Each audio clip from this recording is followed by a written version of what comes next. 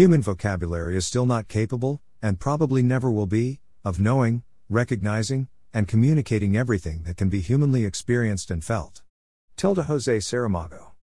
I tend to be proud of my ability to string words into coherent sentences the way a thread connects chrysanthemums into a colorful garland worthy of a goddess. It tends to be beautiful and easily understood by the reader. I am prouder yet that I occasionally string words and create a picture yanking on the human emotional centers or convey an idea to the human intellect. And, as I start to swell with pride, I encounter a nondescript paragraph in the middle of a book by Mario Vargas Llosa and am amazed at the elegance, the painting of words into a pattern revealing so much in so little space, a dance between author and reader leaving me humbled and exhilarated. Exhilarated by his skill, humbled at how far I have still to travel to the promised land I will likely never see. May 16, 2018.